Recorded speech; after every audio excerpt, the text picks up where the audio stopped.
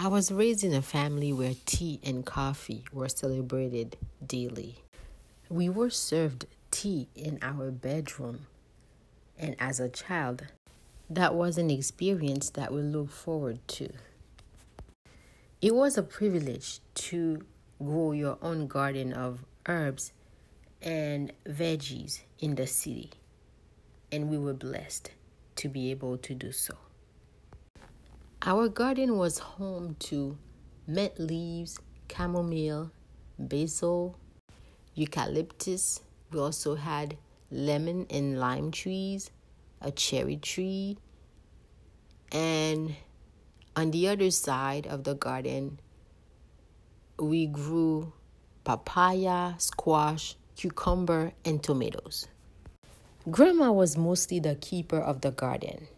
My mom would only water the plant, or better, ask me to go water the plant at night.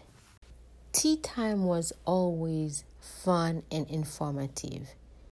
Our parents will use that time to either reprimand us for something that we did the day before, or kind of like talk about the plan for the day, because they used to host people a lot at home, and they would like explain to us what was expected for the day or for the week, kind of like guide us about clothes, what to wear, and how to behave. So it was really fun.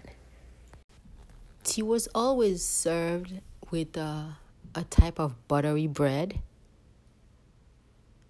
with a square of cheese, a spoonful of peanut butter, and a small jar of confiture. Confiture is fruit jam. It was also custom for families to have at home bulks of cinnamon sticks and ginger root. These were used with the tea for a more flavorful and stronger taste.